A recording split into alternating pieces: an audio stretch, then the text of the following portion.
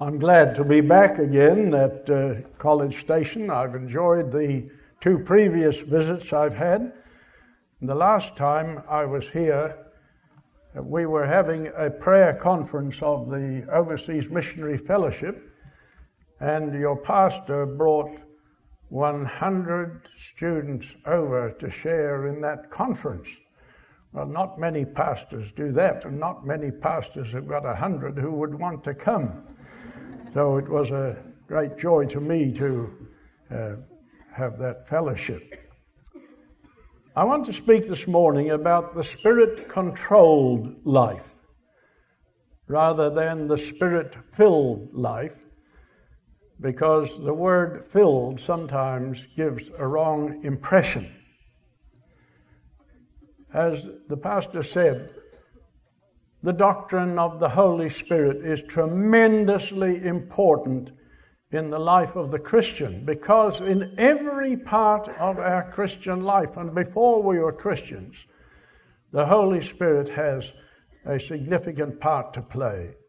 Who was it who convicted us of our sin and of our need of a Savior?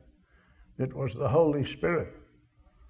Who was it when we believed in Christ, regenerated us?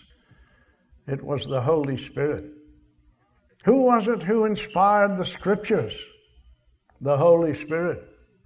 Who is it that illumines the Scriptures to our mind? The Holy Spirit. Who is it who reveals Christ to us in the Word? It is the Holy Spirit. And so I could go on and enumerate the various areas in which the Holy Spirit is active. But that's enough to make us realize that the Holy Spirit's ministry is of tremendous importance, and it's also essential that we should be careful not to grieve the Holy Spirit. In Ephesians 4:30 it says, "Grieve not the Holy Spirit of God, whereby you were sealed unto the day of redemption." You know, when we grieve the Holy Spirit, it doesn't mean that He leaves us. But it's just like when the sun is shining beautifully outside and we are in a room, and the sun is shining in and we pull the blind down. It doesn't mean the sun is not shining, but it means that we have effectively excluded its beneficial rays. And when we grieve the Holy Spirit, it doesn't mean that He leaves us because He comes to abide forever. But it does mean that He cannot exercise that gracious ministry in our lives that He longs to do.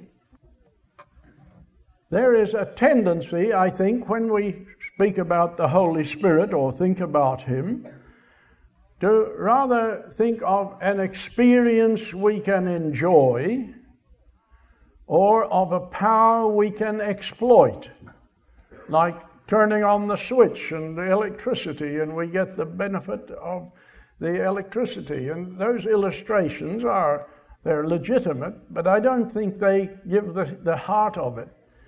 The Holy Spirit is not a power we can exploit. He is a person we can know.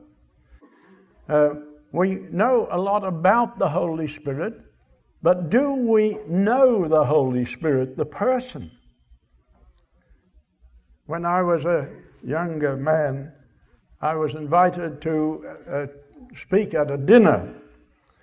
And I had prepared a message that I thought would be suitable, but when I got there and saw the people, I thought this message is not relevant to this group.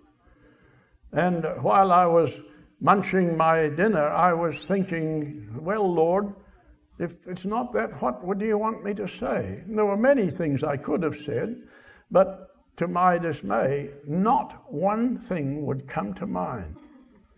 And any of you who preach, you can imagine what that situation was. When I rose, they called on me to rise. I didn't have a thought to say. The Lord was doing something for me. So I thought, I'll read the 14th chapter of John, and surely while I'm reading that, some message will come to me. Well, I got down to verse 7, and it said, if you had known me, you would have known the Father also.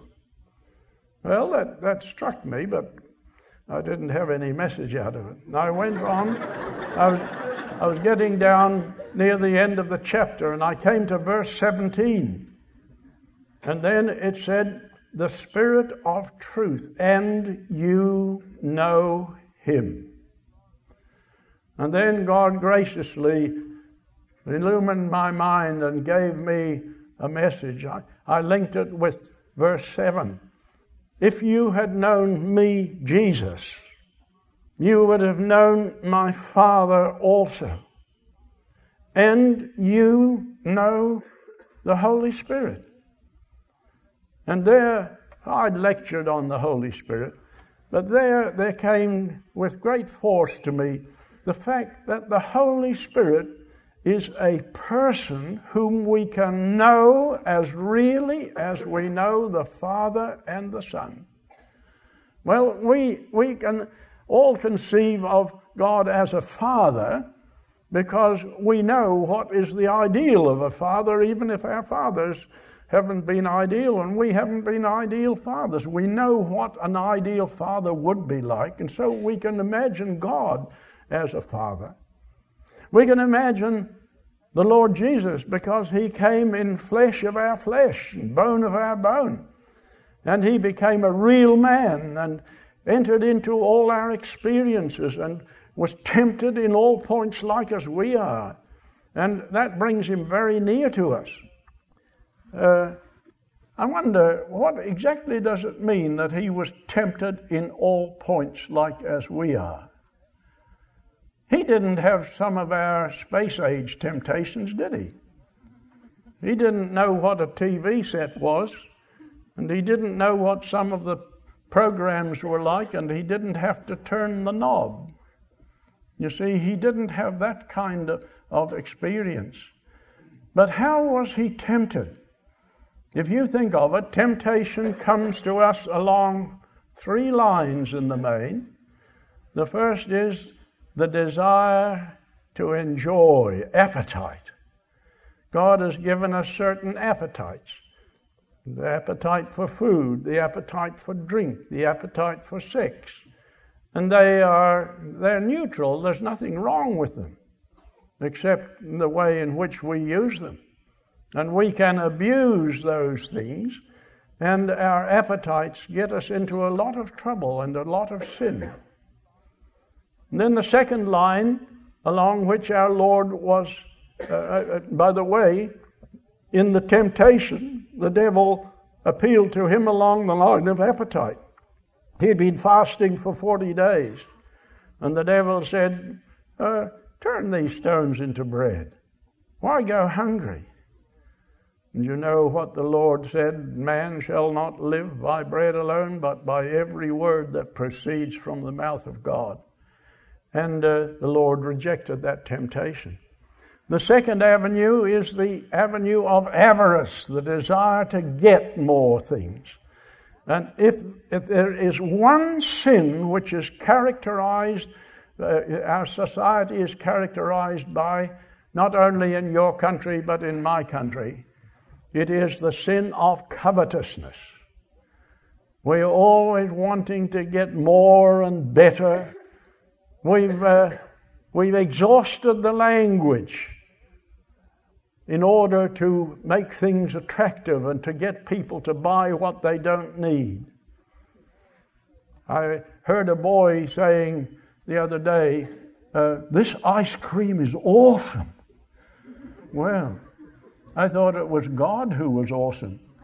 But you see, they've taken, Madison Avenue have taken our words and they have robbed us of all our superlatives. We've got no superlatives left. They've all been emasculated. And so the whole thrust of our society is covetousness, to get things and get more.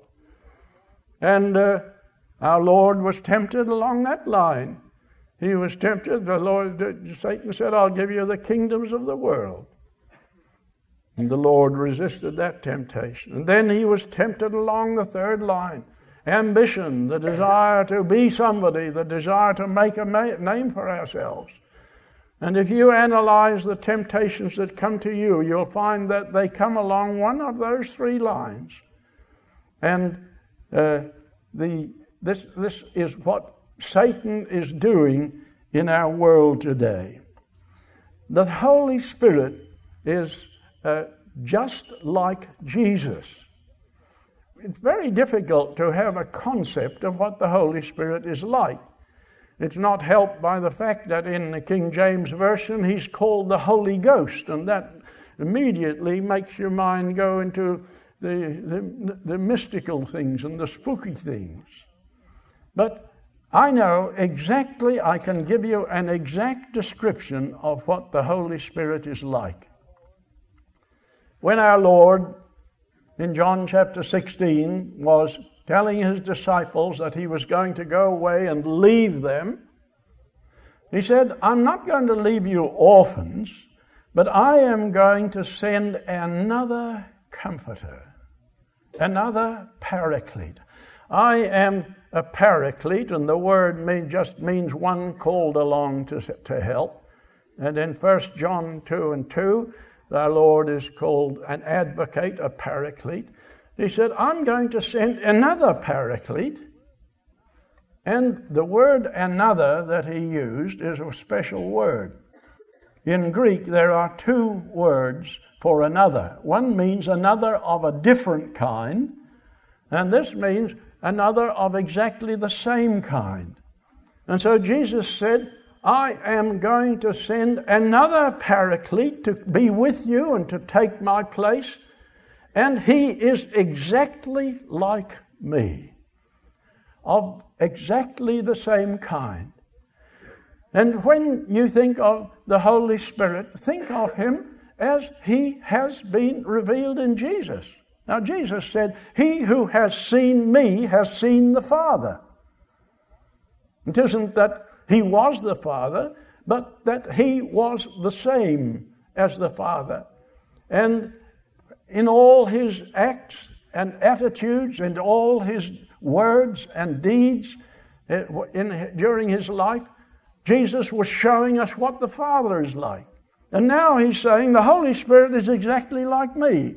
He's just as loving. He'll take my place as though I were with you personally. He's just as much to be worshipped as the Father and the Son. And he will be my other self. He will be my representative. And his great work is going to be, he's going to take of the things that are mine, and he's going to reveal them to you. Because the ministry of the Holy Spirit does not center around himself, although he has written a lot about himself in the Scriptures, but his ministry centers on Christ. He will take of the things that are mine and reveal them to you. So the Holy Spirit is just like Jesus, and he will be to us even more than Jesus could be. Now Jesus said that himself. He said, it is in your highest interest that I go away and leave you. Why?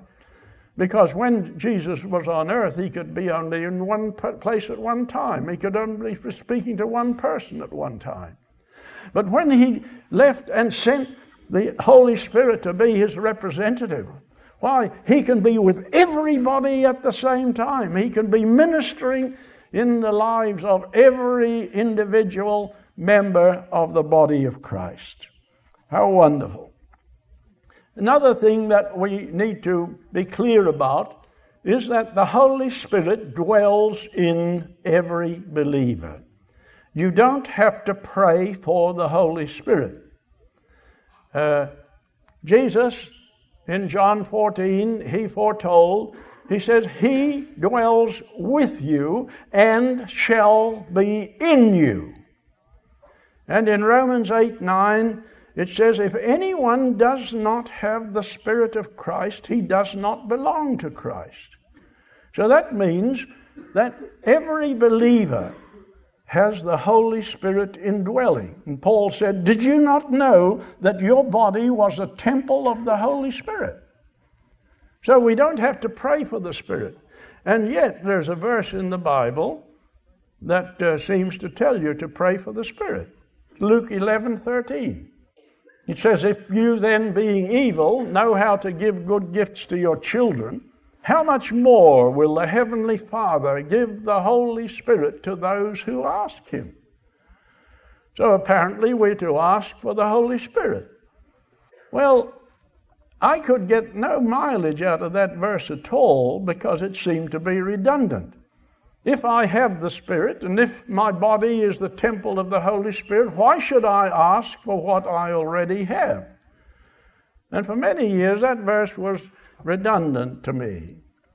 And then I was reading a book by H.B. Sweet, and he pointed out that in the English Bible, the phrase the Holy Spirit with a definite article occurs 88 times. But in the Greek, it's different. There are 54 occurrences when the definite article, the Holy Spirit, is mentioned, and 34 when there's no definite article, just Holy Spirit. And he pointed out that when the definite article is present, it is speaking about the Holy Spirit as a person, the person of the Holy Spirit. But when there is no definite article, when it's just Holy Spirit, then it refers to the operations, the manifestations of the Spirit. And I looked up quickly to see whether there was any definite article in Luke 11:13, and there's no definite article. It's just Holy Spirit. And then I began to see light in that verse. Jesus wasn't saying that if you ask me, I will give you the person of the Holy Spirit. He knew that we already had. He'd imparted the Holy Spirit on the day of Pentecost. But what he was saying was, if you then, being evil, know how to give good gifts to your children, how much more will your Heavenly Father impart to you that operation of the Holy Spirit which will enable you to fulfill your part in the body of Christ, will enable you to serve me effectively. If you then, being evil, know how to give good gifts to your children, how much more will your Heavenly Father give the operation of the Spirit that you need if you ask Him? But of course, as James said, we are to ask in faith. Now, the word filled doesn't mean something poured into you. What does the word mean?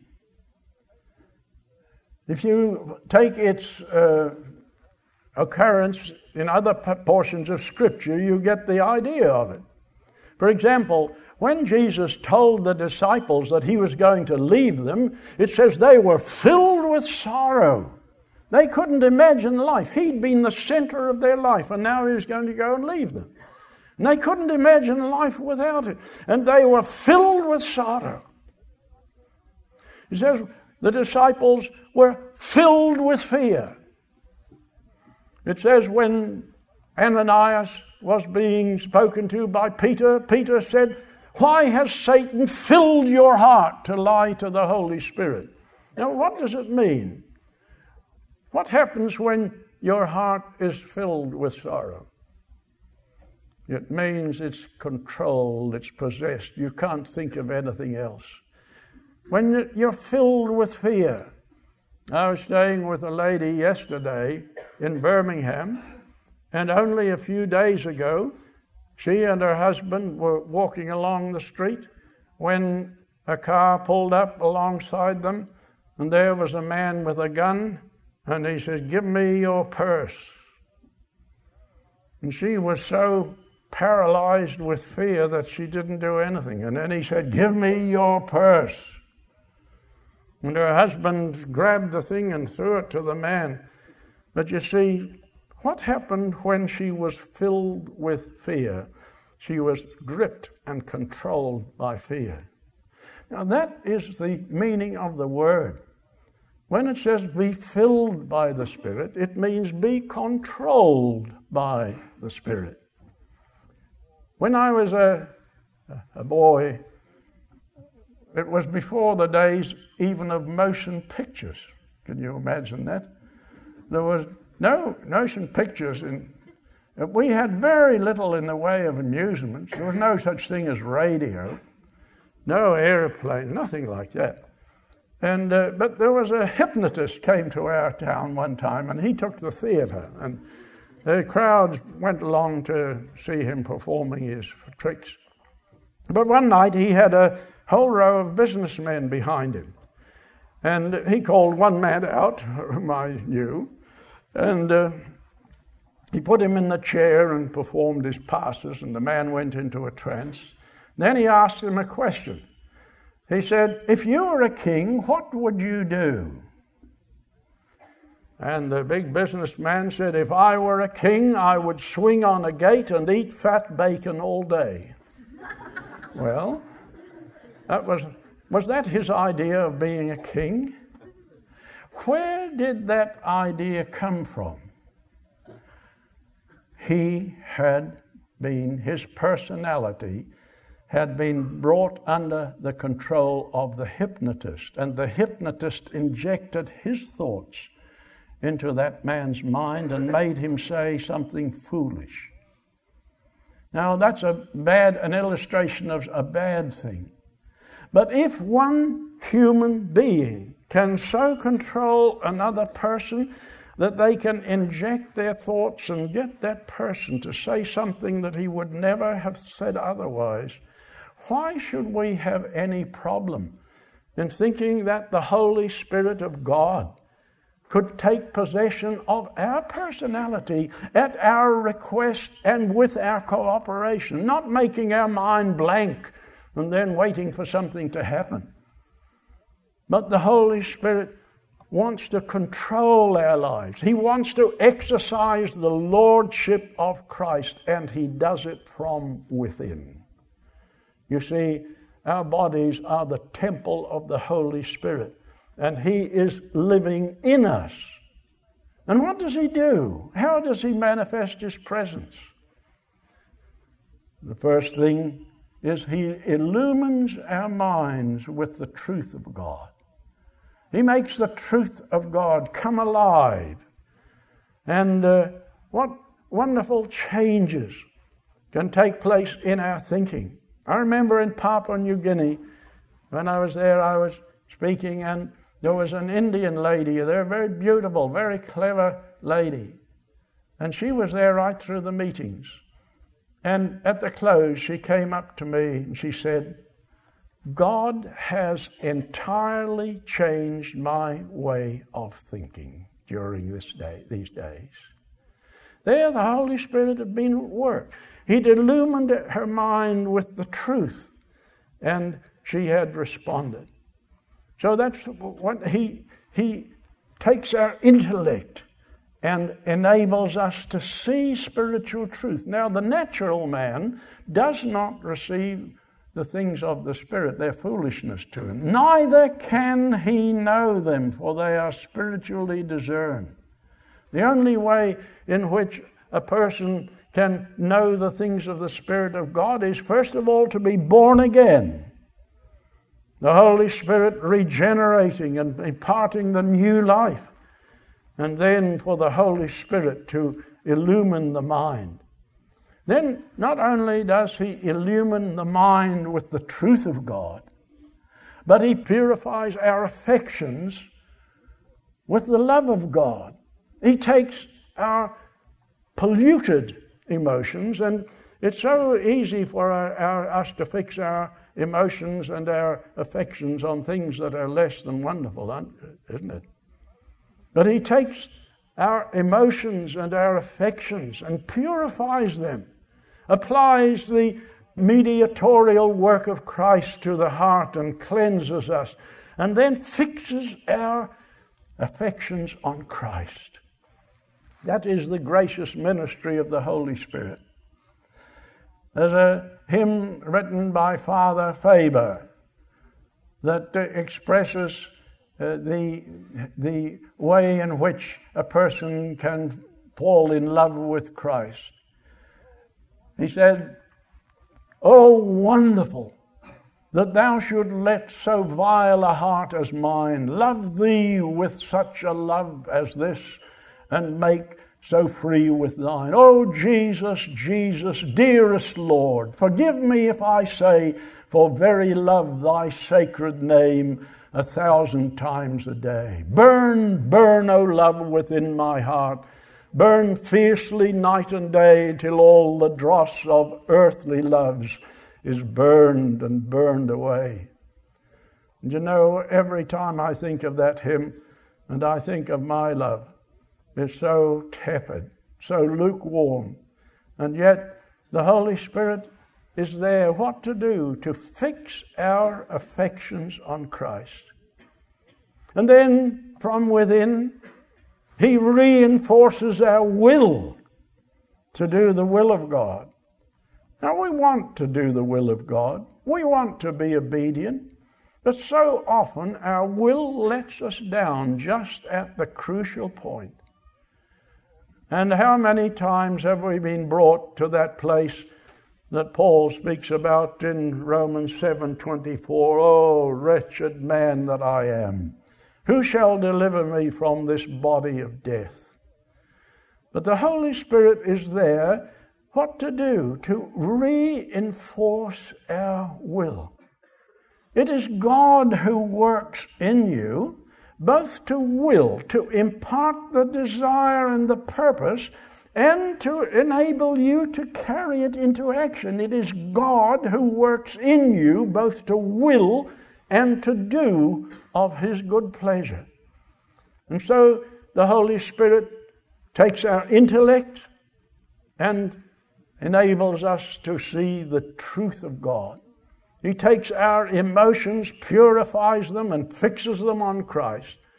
And then He takes our weak will and strengthens it so that we can do the will of God.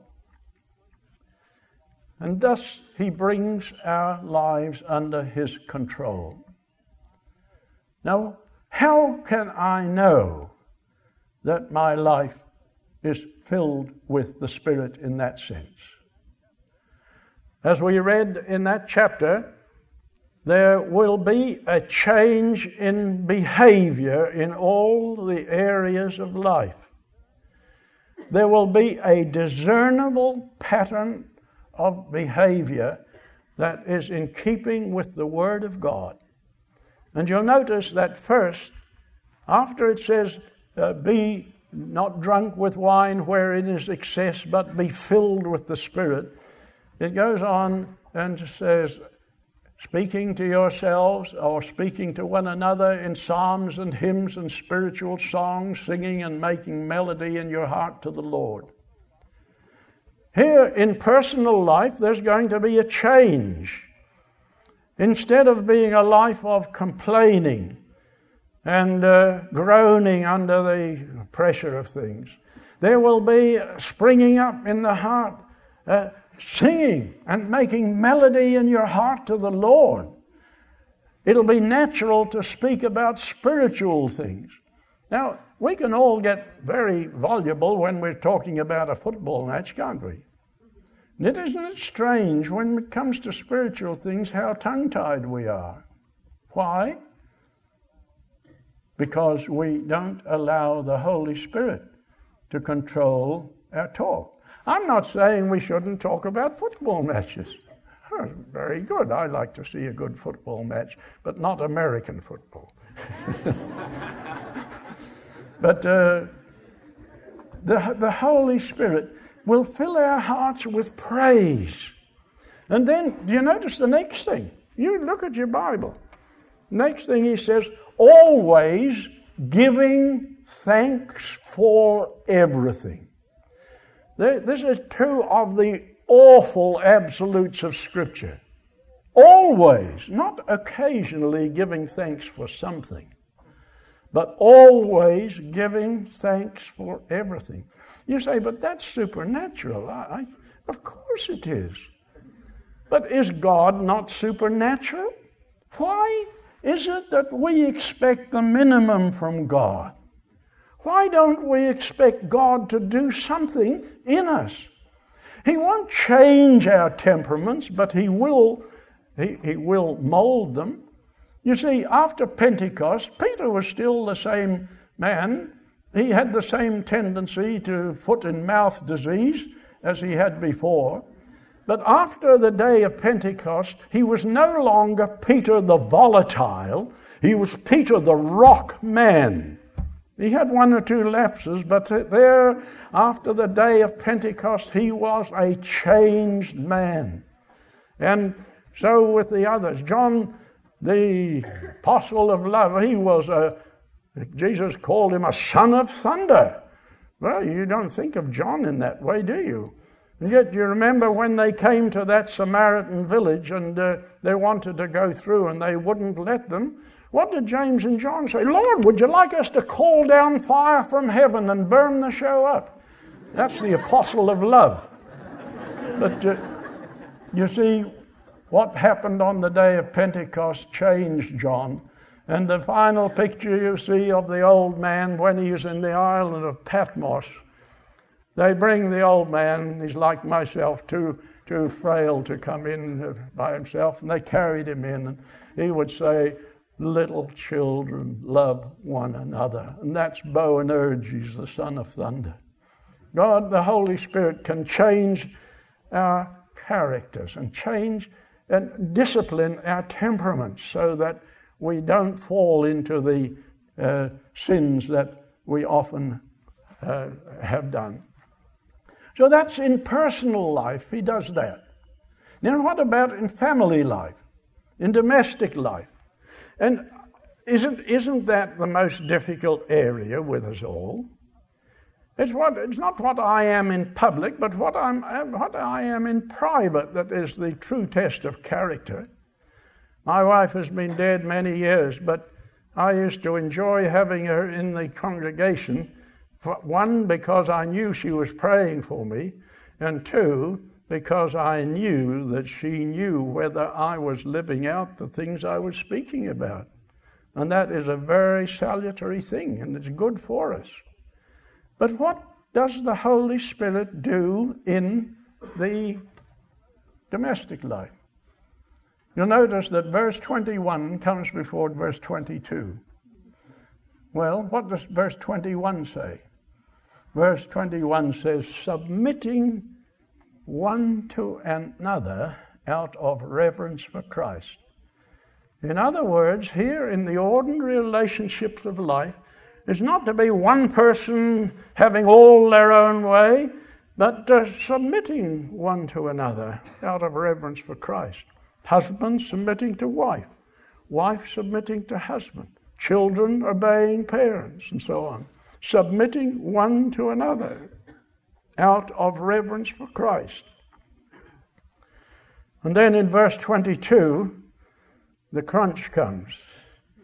And it says, wives, obey your husbands. And that is very difficult. But you see, it's moving now from the general tenor of life to the headship of the home. And now it says the husband is the head of the wife, as Christ is the head of the church. And in the family domestic relationship, the husband is the head of the wife. And I can imagine some wives saying, well, if you knew my husband, you knew the problem I'm up against. Well, maybe that's so. But there is no exemption from it. But what does it say to the husbands? If the wife may think that her role is very difficult, what about that of the husband? Husbands, love your wives. How much are you to love them? Oh, just a little. Only as much as Christ loved the church and gave himself for it, that's all.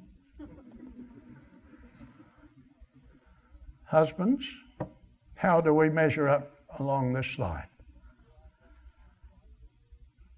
Do I love my wife as Christ loved the church? How did he love the church? Sacrificially, enough to give himself up for it. Do I give myself up for my wife? Am I sacrificial in the intimate things of life, or am I selfish? Do I love my wife as Christ loves the church? That's a tremendously searching thing. But it doesn't stop there. If you notice 2 or 3 verses lower down, it says, the husband is to love his wife as he loves his own body. And I think Paul had his tongue in his cheek and says, men look after their bodies all right. No one else, no one ever treats their body very badly. And that's not enough. He finishes up at the end of the chapter, the husband ought to love his wife as his own self. Now, if we husbands were like that, you wives wouldn't have very much problem in submitting to the headship of the husband.